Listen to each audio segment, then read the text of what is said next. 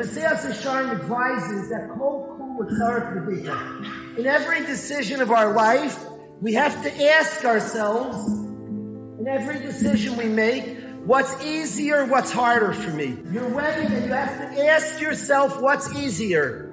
What would you rather do? Not you then choose the harder thing. That's ridiculous.